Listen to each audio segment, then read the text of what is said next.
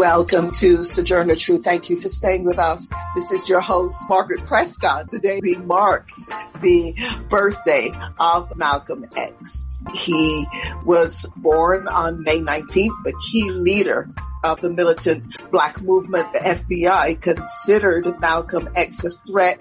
He was assassinated under suspicious circumstances on February 21st, 1965. Now, he was speaking at an engagement at Manhattan's Audubon Ballroom on February 21st, 1965, and 3 gunmen rushed Malcolm on stage. They shot him 15 times at close range. He was just 39 years old and was pronounced dead on arrival at New York Columbia Presbyterian Hospital. Now, in November 2021, 2 of the 3 men convicted of murdering Malcolm, Mr. Butler and Mr. Johnson, were exonerated by a New York district judge after a 22-month-long investigations. They were thrown out of the same courthouse where they were convicted in 1965. Now, we may never know what really happened. And all of the forces behind the assassination of Malcolm X. But we do know that his words and his legacy continue to inspire us today. So today you are going to be hearing a lot of Malcolm's voice in talking about a number of different topics. And also our guest will be historian Dr. Peniel Joseph. But we are going to be discussing and marking the birthday of Malcolm X within the context of today. And of course, pressing on the minds of so many of us, the recent racist massacre by 18-year-old white supremacists in Buffalo, New York, taking the lives of 10 Black people. 13 people were shot altogether. 3 were injured.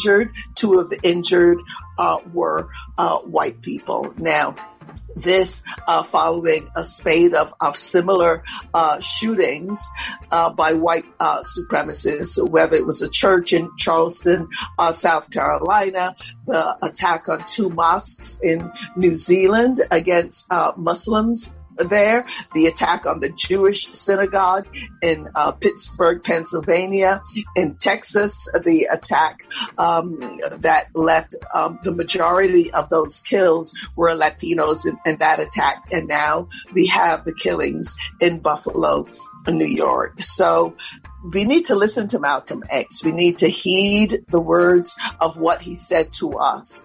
And just, I'd like to play you a clip though from ABC about a family member grieving in Buffalo, New York, because we also today will be remembering and uplifting all of those impacted by that horrific shooting. Let us go to that clip right now. And you bear witness to her legacy, what she did as a mother. She raised a remarkable family. You will hear from her children about her sacrifice, about her dedication, her commitment as a loving, faithful wife for 68 years to her husband,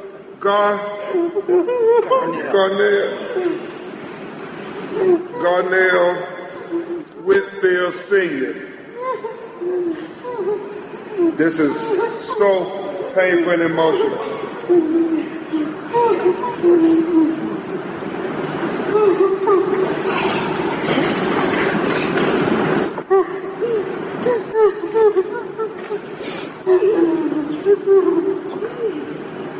This is so difficult.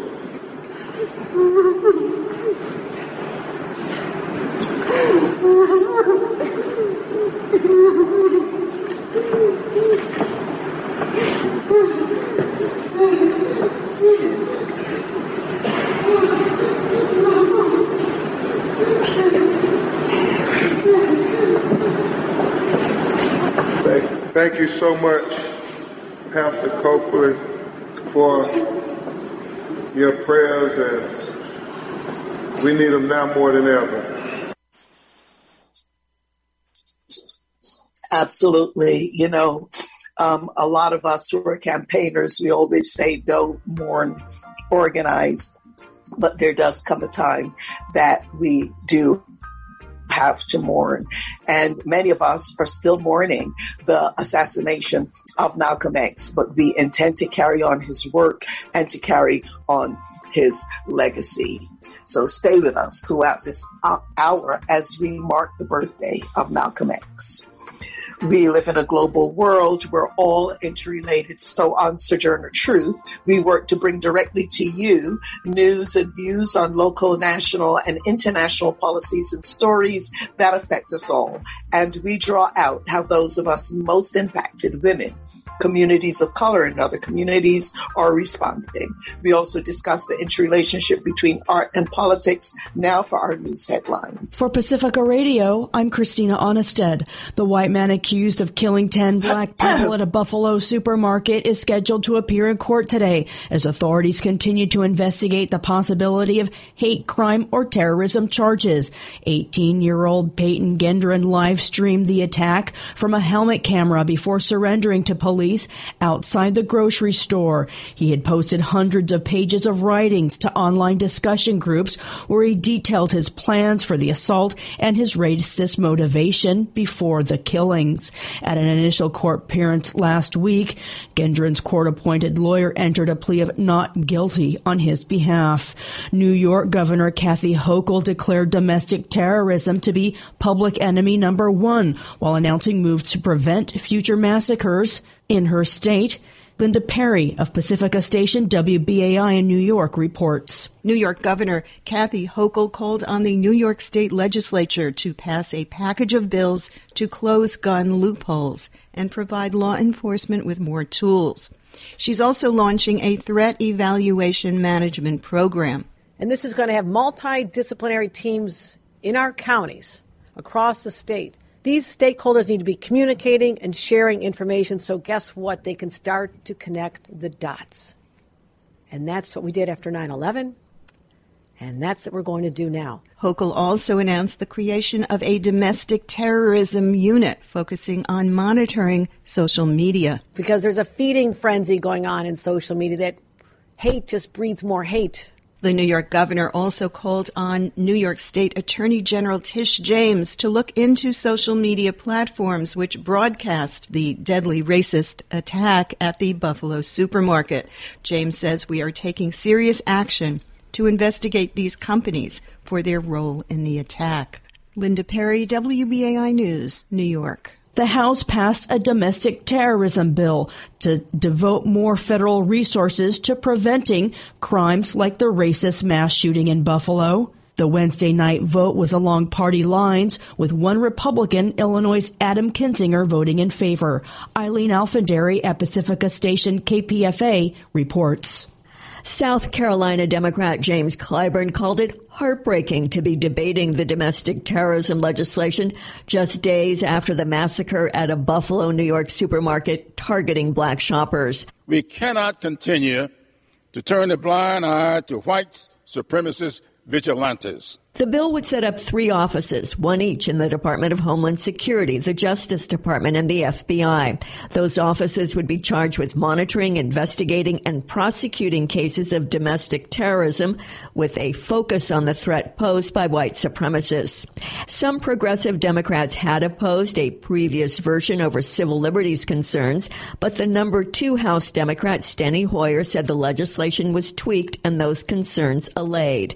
Still, Hina Shamsi, the director of the ACLU National Security Project, said the impulse to do something should not result in creating domestic terrorism crimes using law enforcement powers that for decades have harmed the very communities needing protection.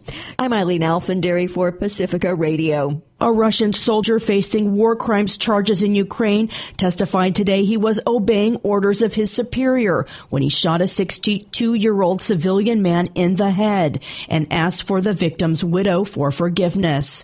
Katerina Shelipova said she saw her husband, Alexander, shot dead just outside their home and called for a life sentence for the 21-year-old soldier. She also said she wouldn't mind if he's exchanged as part of a possible swap for Ukrainian defenders at the Azovstal steel plant in Mariupol. Chris Jones has more. It's the first case of a Russian soldier being put on trial for war crimes inside Ukraine.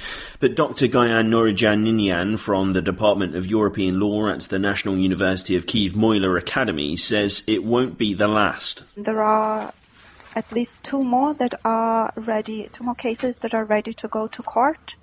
One of them relates to murder of a man and repeated rape of his wife, and another one is related to bombing and shelling of civilian objects and protected objects such as schools and hospitals. Chris Jones reporting. Russia says it's captured more than 1,700 soldiers from the Mariupol steel plant, and the Red Cross says it's registered hundreds of Ukrainian prisoners of war from Mariupol. The United Nations Secretary General says he's in intense contact with Russia and other countries to stop an escalating food shortage exacerbated by the war in Ukraine. Russia must permit the safe and secure export of grain stored in Ukrainian ports. Alternative transportation routes can be explored, even if we know that by itself they will not be enough to solve the problem. And Russian food and fertilizers must have unrestricted access to world markets without indirect impediments. I have been in intense contact on this issue at the senior leadership level with the Russian Federation, Ukraine, Turkey, the United States, the European Union, and several other key countries. I am hopeful, but there is still a long way to go. Guterres spoke at a hearing at the UN Security Council on food security Wednesday. He said Ukraine and Russia together produce about a third of the world's wheat and barley and half of its sunflower oil. The Secretary General said the number of people facing severe food insecurity has doubled in just 2 years, from 135 million to 276 million today. The U.S. Senate is poised to pass a $40 billion infusion of military and economic aid for Ukraine today. The president's signature is expected. United Nations Secretary General Antonio Guterres issued a stark warning of environmental disaster and called for robust investment in renewable energy Wednesday after release of a new report from the World Meteorological Organization found record highs in greenhouse gas concentrations, ocean heat, sea level rise, and ocean acidification last year. The global energy system is broken and bringing us ever closer to climate catastrophe. Fossil fuels are a dead end, environmentally and economically. We must end fossil fuel pollution and accelerate the renewable energy transition before we incinerate our only home. Time is running out. The State of the Climate Report for 2021 says the last 7 years were the 7 hottest on record. Guterres is calling for a shift away from government subsidies for fossil fuels that now total $500 billion per year, and government reforms to promote renewable energies, to fast-track solar and wind projects, and expand access to raw materials used in renewable technology. The Israeli military says it's identified a soldier's rifle that may have killed Al Jazeera journalist, Palestinian-American Shireen Abu Akleh, but a military official says it cannot be certain unless Palestinians turn over the bullet for analysis. Palestinian Authority says she was killed by Israeli fire and is refusing to hand over the bullet. It's demanding an independent investigation. I'm Christina Onnested, reporting for Pacifica Radio. And this is Margaret Prescott, host of Sojourner Truth, a little hoarse today, but we are marking the birthday of Malcolm X. For those of you not familiar with him, he was 6 years old when his dad, a reverend, was killed by racists. His mom, Louise Little, was institutionalized at the Kalamazoo Mental Hospital from 1939 to 1963 as a result of the trauma. Malcolm X spent years in foster homes. He later spent time in prison, where he turned to the Nation of Islam for personal strength. He dedicated his life to serving his people and all oppressed people. For several years, he remained a member of the Nation of Islam, organizing speaking tours and community service initiatives across the country. But he later split with the nation in 1964. He went on to create the Organization of Afro-American Unity and the Muslim Mosque, Inc. in Harlem. Now, following his split with the nation, Malcolm traveled to Mecca. After that visit, he took on his Muslim name, and he dropped his previous nationalism and became an internationalist. And as I said, he founded the Organization of African Unity, and he declared he was willing to work with anyone of whatever race who was willing to work for freedom.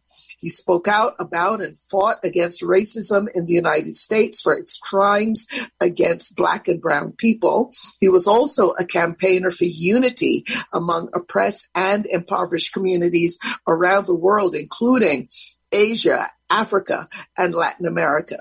He advocated for a new social system based on equality, justice, and peace. But Malcolm frequently warned that the fight against racism and economic injustice is extremely difficult, affirming that it must be fought by any means necessary. The FBI saw Malcolm X as a threat. Why? Because they feared that he was a kind of Black Messiah, a person who had the ability to unite Black people into a revolutionary force for change in the United States. They closely monitored Malcolm. They infiltrated his organization, including his security detail, and many suspect and still believe that they were also implicated in the assassination of Malcolm. Now, I want you to hear as much of Malcolm X as possible. And before welcoming our guests, who may also want to comment on this clip I'm about to play, this is a clip of Malcolm saying, well, just listen to it. Talk about the power of the Black vote and who's born in jail. Let's go to that clip now. And when I speak, I don't speak as a Democrat or a Republican, nor an American. I speak as a victim of America's so-called democracy. You and I have never seen democracy. All we've seen is hypocrisy.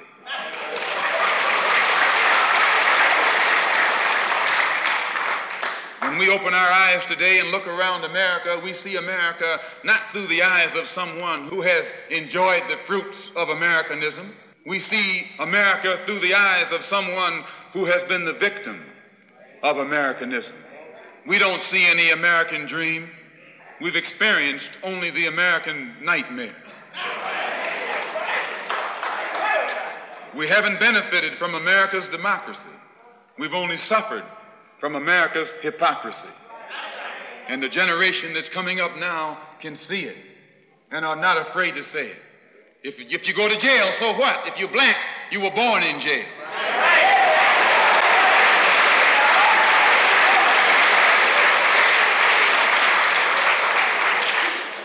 If you're Black, you were born in jail. In the North as well as the South. Stop talking about the South. Long as you south of the Canadian border, you're south.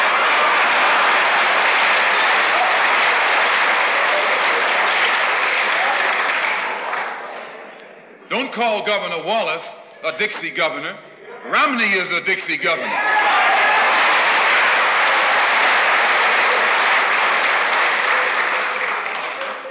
$22 million Black victims of Americanism are waking up. And they're gaining a new political consciousness, becoming politically mature. And as they develop this political maturity, they're able to see the recent trends in these political elections. They see that the whites are so evenly divided that every time they vote, the race is so close, they have to go back and count the votes all over again. And which means that any block Any minority that has a block of votes that stick together is in a strategic position. Either way you go, that's who gets it. You're in a position to determine who go to the White House and who stay in the doghouse. You're the one who has that power. You can keep Johnson in Washington, D.C., or you can send him back to his Texas cotton patch.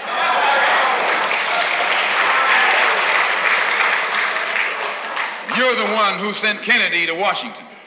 You're the one who put the present Democratic administration in Washington, D.C. The whites were evenly divided. It was the fact that you threw 80% of your votes behind the Democrats that put the Democrats in the White House. When you see this, you can see that the Negro vote is the key factor. And despite the fact that you are in a position to be the determining factor, what do you get out of it? The Democrats have been in Washington, D.C. only because of the Negro vote. They've been down there 4 years. And all other legislation they wanted to bring up, they've brought it up and gotten it out of the way, and now they bring up you. And now they bring up you. You put them first and they put you last. Because you're a chump. All righty. Well, there you go.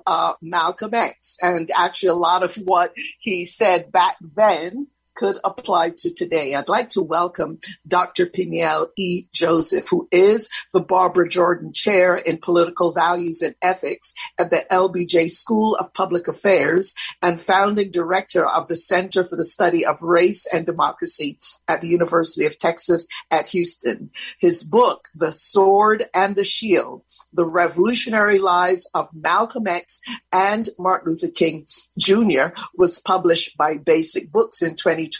And if you don't have that book, for those of you who are listening, I suggest that you fix that situation. Dr. Joseph, welcome. Thank you for having me. It's always great to be with you. Yeah. And, I know that you're on a schedule. You have to dash. So what I would just like you to do, rather than just the usual Q&A that I ordinarily would do, I just want you to talk, just to say what's on your mind now as we mark today, including your thoughts on the legacy of Malcolm, the challenges that we're facing today, and the interrelationship between his legacy and actions that we might need to take. Dr. Joseph. Well, Malcolm X is Black America's both prosecuting attorney. He's our prime minister.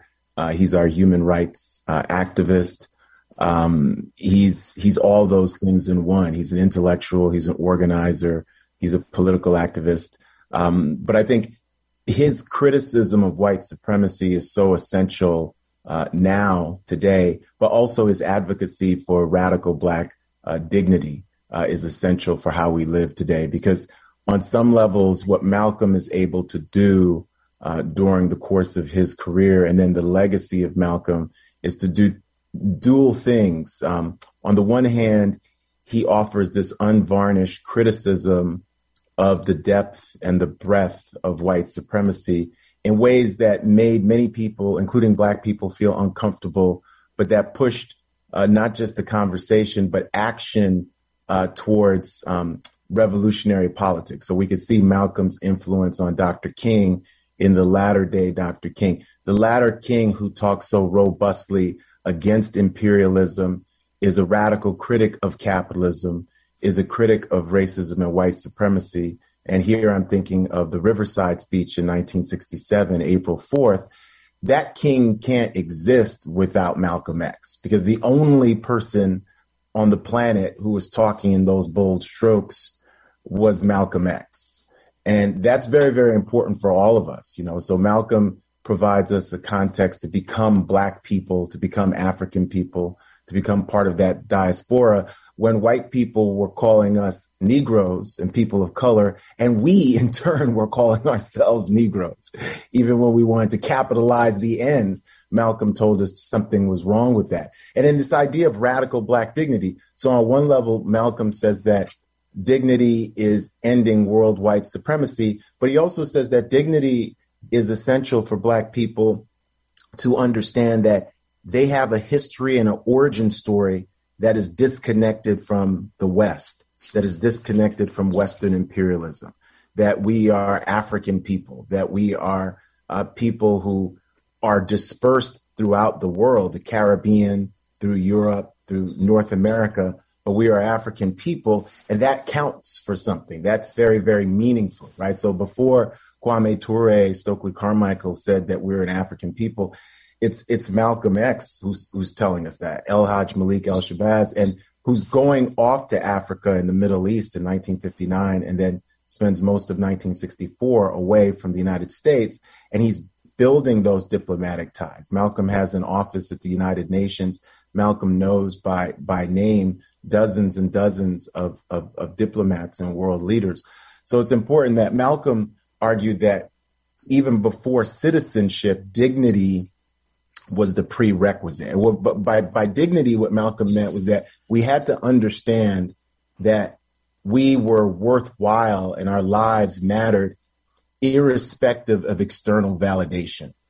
And that's where he gets into a disagreement with King. Over time, they both agree that you need dignity and citizenship. But Malcolm, his insistence on dignity is because he believes that Black life matters intrinsically, and you don't need a passport or you don't need a stamp by white folks or whoever to tell you that you matter. And I think that's a revolutionary concept, right? So if we think about freedom beyond limits, it's not about getting citizenship from the United States or any country. It's understanding that your dignity matters and is so essential that just the fact of you being born is enough for you to count in the world. And that's what Malcolm does for us. And I think now more than ever, because you played the clip where he's talking about voting and strategic voting, but we can see as we are pushing towards this authoritarian state, this anti-democratic state, that, voting strategically doesn't count if they prevent you from voting, right? Yeah. So this idea of dignity counts more and more because the citizenship aspect that Dr. King fought so much for, and Ella Baker and so many different other people, that's being stripped from all of us, especially Black people and people of color, right before our very eyes. And it's not just the assault on voting rights. It's the assault on teaching Black history. It's the assault on reproductive rights. It's the police brutality and the criminal justice system and the mass incarceration, the economic inequality. So in a way, we need to rely on dignity more than ever, even as we should also be simultaneously advocating for citizenship. And Malcolm is the person who teaches us all that. And I would argue who teaches Dr. King that as well. Right. Thank you for that. And, Dr. Peniel Joseph, if you can spare us a few more minutes, I really would love to play one other clip from Malcolm before you have to go, about why you're discriminated against and how the government has failed us, and then get some final comments from you. Would that be okay? Oh, sure. All righty. Well, let's go to that next clip right now. That's track 8. Whether you are a Christian or a Muslim or a nationalist, we all have the same problem. They don't hang you because you're a Baptist. They hang you because you're Black. They don't attack me because I'm a Muslim. They attack me because I'm Black. They attack all of us for the same reason. All of us catch hell from the same enemy. We're all in the same bag, in the same boat. We suffer political oppression, economic exploitation, and social degradation. All of them from the same enemy. The government has failed us. You can't deny that. Anytime you live in the 20th century and you walking around here singing, "We shall overcome," the government has failed. This is part of what's wrong with you. You do too much singing. Today it's time to stop singing and start swinging.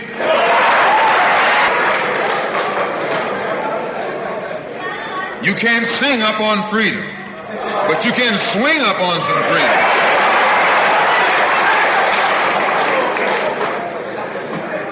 So this government has failed us.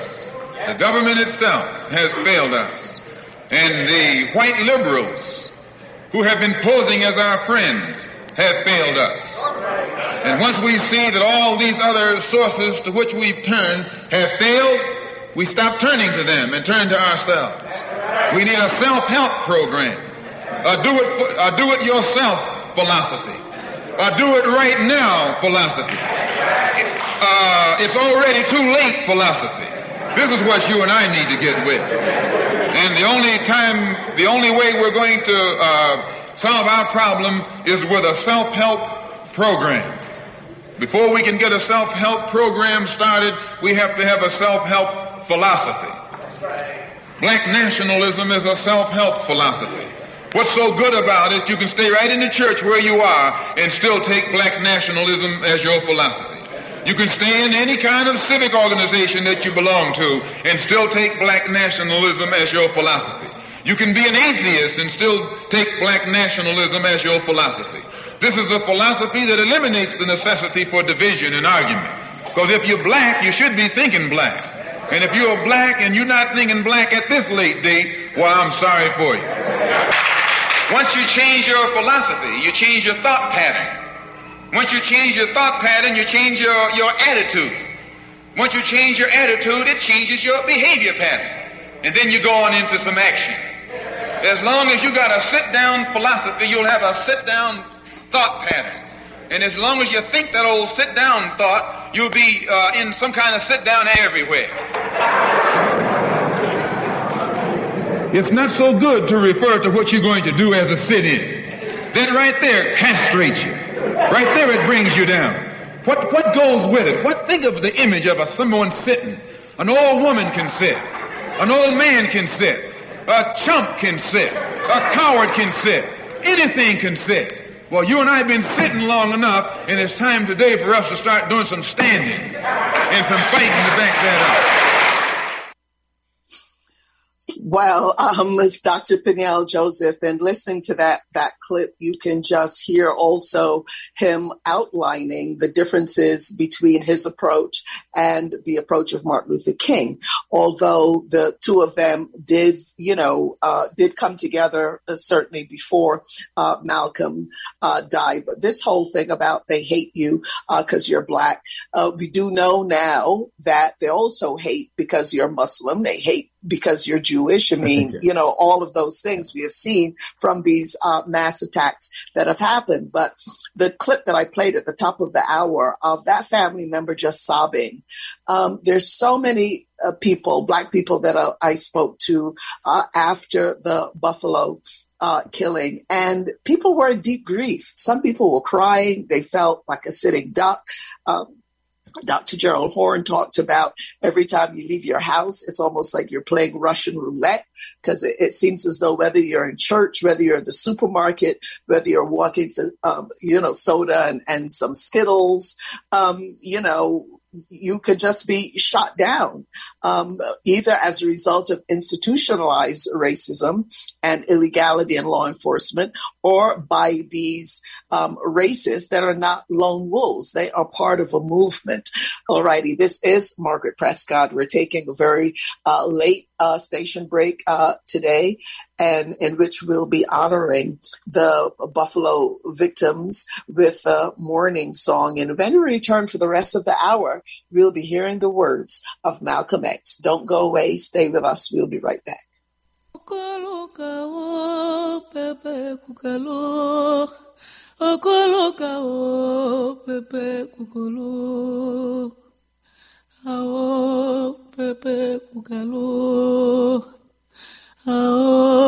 Pepe Kukolo, Yamboko,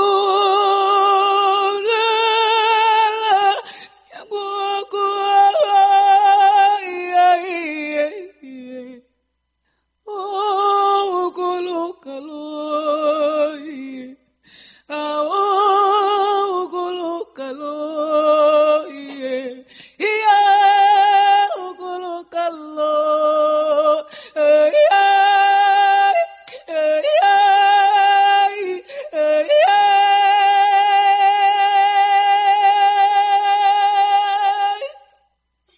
And that is a mourning song, Lubu, sung in the language of Dida from West Africa.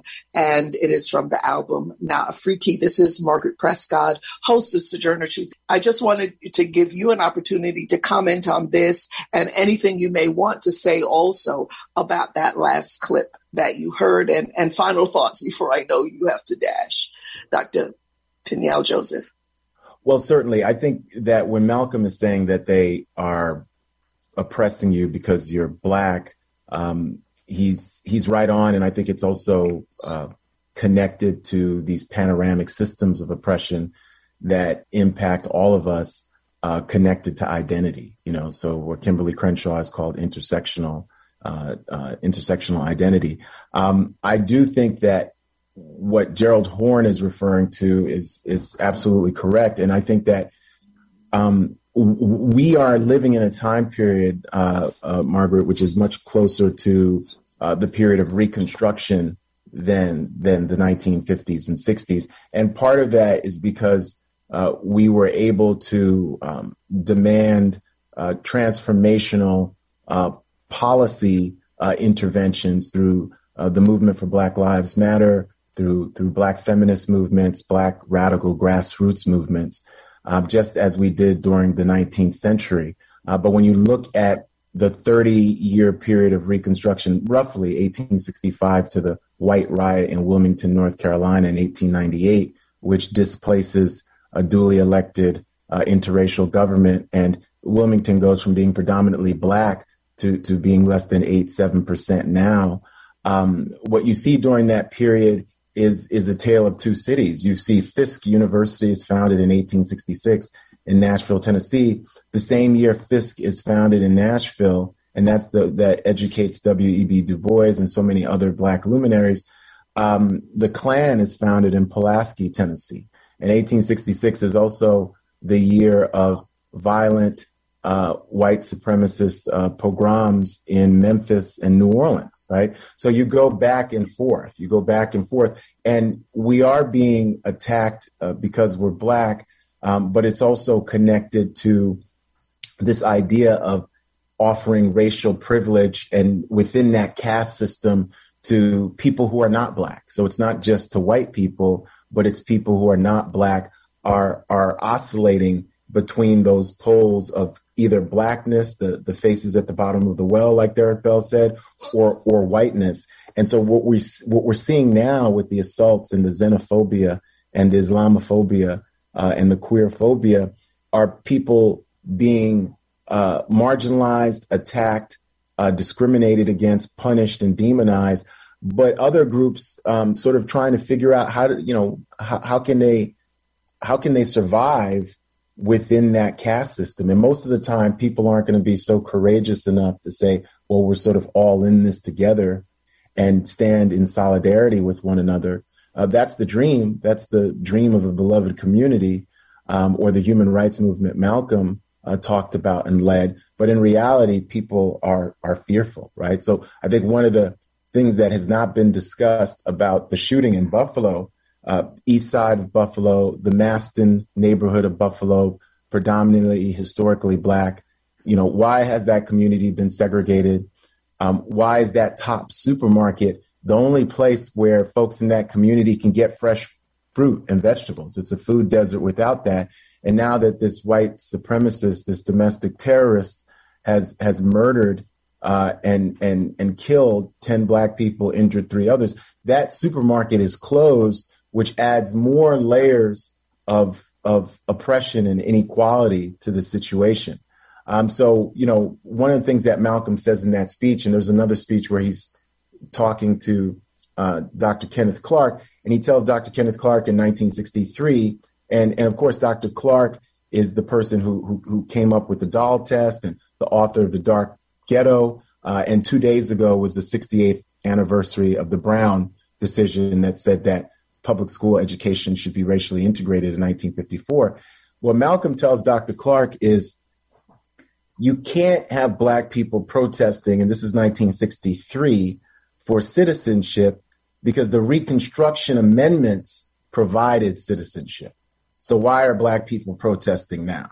And the Reconstruction Amendments that Malcolm's referring to, the 13th Amendment, the 14th Amendment, the 15th Amendment, the end of racial slavery, except in terms of punishment, which produces mass incarceration, as we've seen in Ava DuVernay's The 13th, but also Ruthie Gilmore's Golden Gulag and Michelle Alexander's The New Jim Crow, Brian Stevenson, Just Mercy. The 14th Amendment is birthright citizenship. So it's only because of Black people in the Civil War that everybody who's just born in the United States from any background, you're automatically a citizen. And then the 15th Amendment is Black male suffrage, but that precedent is going to provide white female suffrage by 1920, and then Black women unmasked don't get suffrage until 1965, right? And so Malcolm always taught us that, we were not living in this robust, thriving democracy in the way in which people rhetorically said or assumed, because there would be no need for a civil rights movement if the Reconstruction Amendments had been passed. And remember, Biden just passed an anti-lynching bill that's been, a century in the making, that could never been that was never passed before, over a century in the making, right? So what we're seeing in Buffalo is the continuation of these violent assaults, but these violent assaults that first started during Reconstruction against Black citizenship and dignity always come simultaneously with racist public policy, very specifically anti-Black racist public policy, racist legal decisions, and also a racist cultural milieu and story that justifies it. So the replacement theory is not new.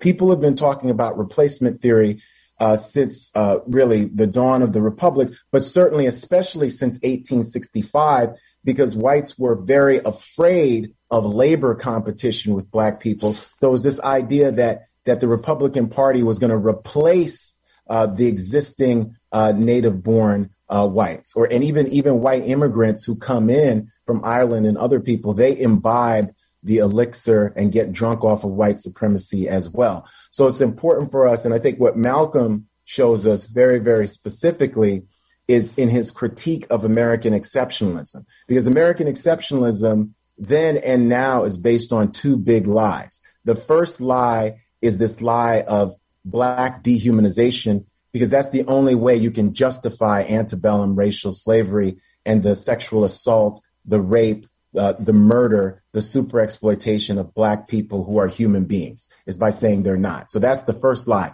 The second lie, and you see this throughout the whole lost cause narrative, is that the first lie never happened, right? So the entire lost cause after the Civil War is this narrative that the South were heroic, good people, because the racists, Margaret, they're always saying they're good people and they're the ones being victimized. So they say that Black men were predators. They were rapists. They had to save white women. The Republican Party was corrupt. They did election fraud. So they had to violently redeem the South, right? That's what we're up against. The reason why we honor Malcolm X is that in the 1950s and 60s, Malcolm realized this and told us the good news, right? The Bible talks about the good news. Malcolm spread the good news too, like John the Baptist. Malcolm is an evangelical, and it's not evangelical for Black nationalism. It's for Black human rights, but with a critique of white supremacy, right? But we are in the third Reconstruction, and this is really, really a very, very dangerous period, because what we've said during this third Reconstruction through the movement for Black Lives Matter is this idea of really displacing that ideology of white supremacy that has kept people down. And that's connecting to neoliberalism. It connects to racial capitalism. It connects to deep sexism and deep misogyny. It connects panoramically to intersectional injustice. And what we're seeing is the white backlash. That's why the 1619 Project, Malcolm had his own 1619 Project, because he was telling us a new origin story, right? We get the 1619 Project, Nicole Hannah-Jones, and we get these Pulitzer Prize winning lessons, but then you get massive white mob violence against the truth, just the narrative, let alone this Buffalo shooter, right? So we're facing white supremacy from the top down. Rick DeSantis, Trump, Republican governor, Republican parties, right? But we're also facing bottom-up white supremacy, which is the chat boards, which is social media, which is Twitch, which is attacking and assaulting Black people. Yes, Charleston and Buffalo, but in between Charleston and Buffalo, the Tree of Life Synagogue with the anti-Semitism, Orlando and LGBTQIA brothers and sisters, the Atlanta and the Asian massage parlor massacre, and then of course El Paso and the assaults on Latinx. So if white supremacy has always been an existential threat to American democracy and to all people, and Malcolm is one of the people who taught us that, but so many people sit on the sidelines and think that they're somehow going to escape that wrath. But they're coming for you as well, because inherently it's this anti-human philosophy. The leading edge of it is anti-Black, of course, but it takes and impacts other groups, including Jews, including Muslims, including people who are queer, including people who are Latinx, and Asian American, Pacific Islander, Indigenous, and so many others. Right. Well, yes, on that note, we're sorry that you will have to go, Dr. Joseph, but we will spend the rest of the hour listening to the words of Malcolm X. But we really appreciate your work and for you really breaking all of that down with such clarity. And again, Dr. Peniel Joseph, his latest book, The Sword and the Shield, The Revolutionary Lives of Malcolm X and Martin Luther King. Dr. Joseph, both of them really important leaders for me personally and for so many of us. Thank you so much for joining us.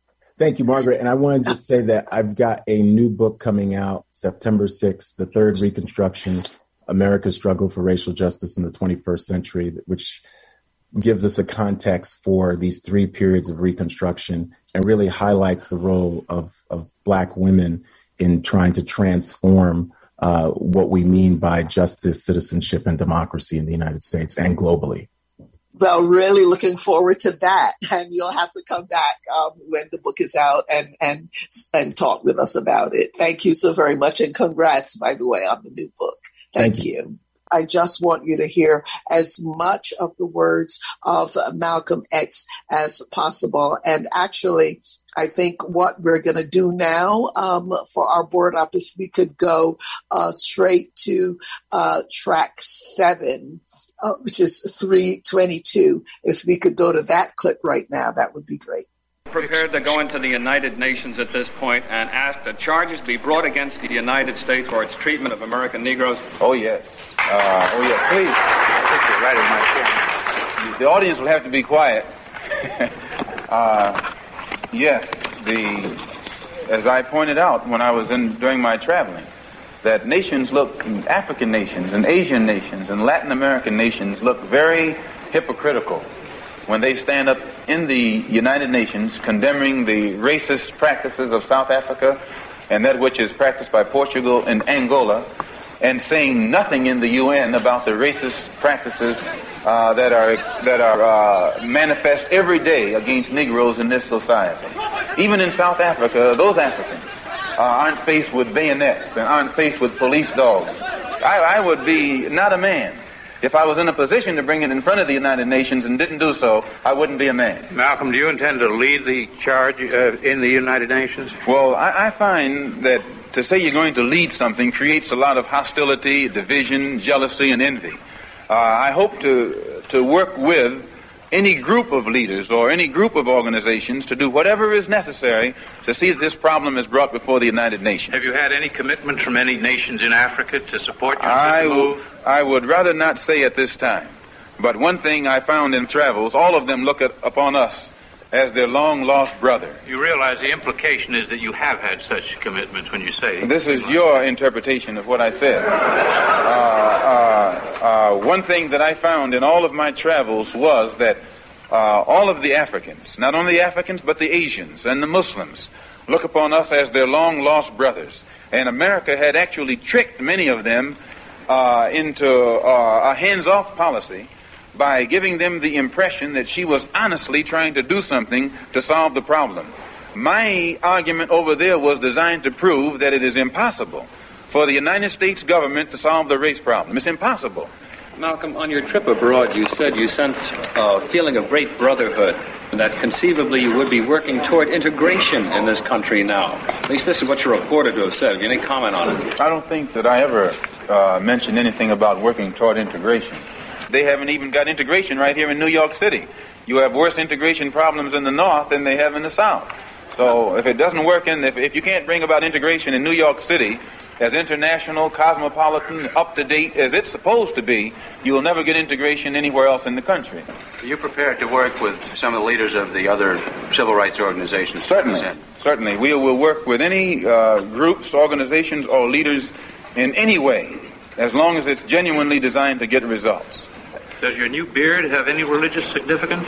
No, not particularly, but I do think that you'll find black people in America, as they strive to throw off the shackles of mental colonialism, will also probably reflect an effort to throw off the shackles of cultural colonialism. And they may begin to reflect desires of their own, with standards of their own. Malcolm, a more controversial remarks was a call for black people to get rifles and form rifle clubs sometime back. Do you still favor that for self-defense? I don't see why that should be controversial. I think that if white people found themselves the victim of the same kind of brutality that black people in this country face, there's only one way to be a first-class citizen.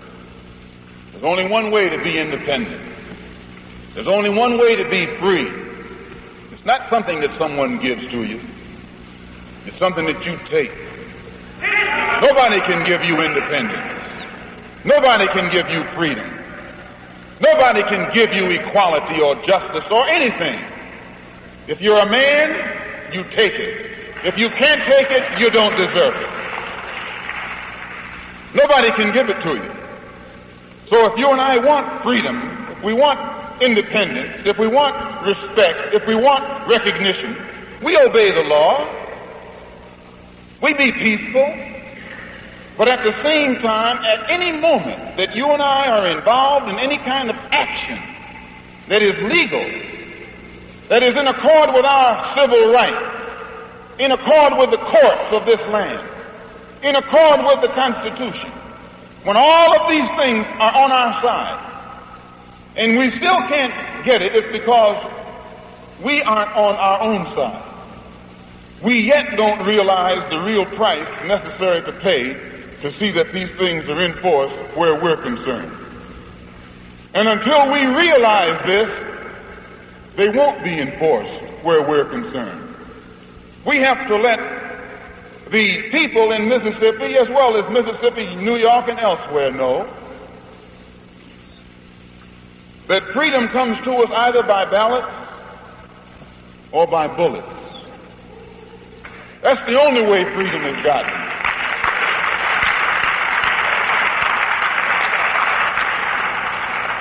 Freedom is gotten by ballots or bullets.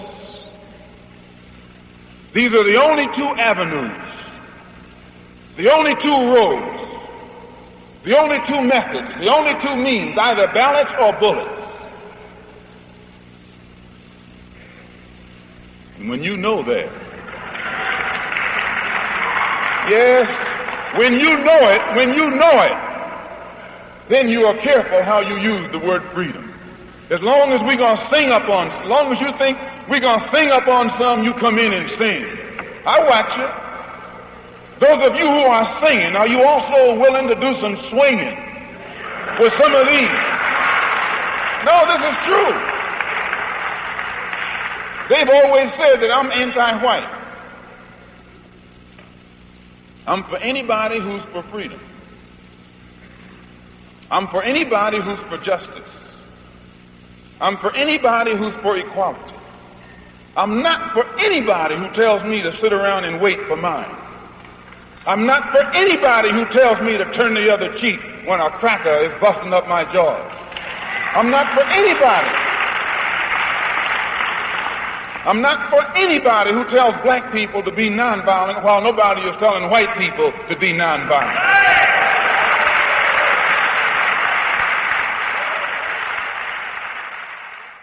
on a plane between Algiers and Geneva, and it just happened that two other Americans were sitting in the two seats next to me. None of us knew each other, and the other two were white, one a male, the other a female.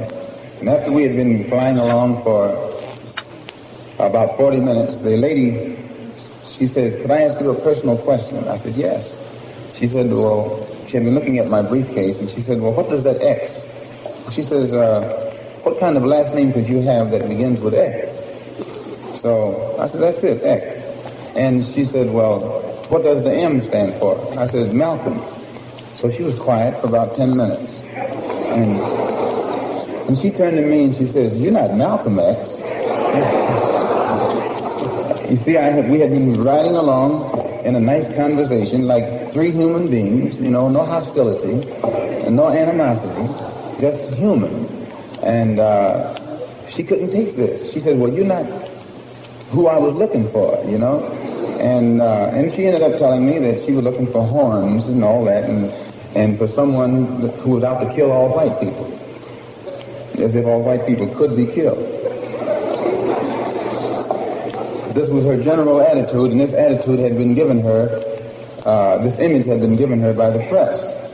So before I get involved in anything nowadays, I have to straighten out my own position, and which is clear. I am not a racist in any form whatsoever. There's a large, increasing number of dark-skinned people swelling the dark population of France and Britain, and it's giving them a great deal of cause for worry. No effort has been made to unite the Afro-American community or the American Negro community with the West Indian community, and then those two communities with the African community, and those communities with the Asian community. This has never been done. And this frightens many powers, many interests in this country. Many people in this country who want to see us the minority and who don't want to see us taking too militant or too uncompromising a stand are absolutely against the successful regrouping or organizing of any faction in this country whose thought and whose thinking pattern is international rather than national. The late, great Malcolm X, and we spent the hour marking his birthday today, May 19th. We are out of time, so we're going to have to go. Malcolm means so much to me and to so many of us. And I just remember standing in line in that freezing rain to go see his body after he was assassinated. But I also remember the Malcolm X who, when I got tired on a march, told me and my sister to get on up, to get up. And I remember that moment each time I get tired. This is Margaret Prescott, host of Sojourner Truth. If you'd like a copy of today's show, please contact the Pacifica Radio Archives. Please stay tuned for Democracy Now! Sojourner Truth. We'll be back on there tomorrow for our weekly roundtable. You won't want to miss that. Thank you for listening. You all stay well and safe. Say his name. Say his name. Say his name. Say his name. The Jean Kazee. Say his name. Say his name. Say his name. Say her name. Mona Rodriguez. Say her name. Say her name. Say her name. Show me what community looks like. Show me what democracy looks like. Show me what love looks like. Show me what love looks like. Alright, I'm gonna put this in the stand so I can play along and chant along.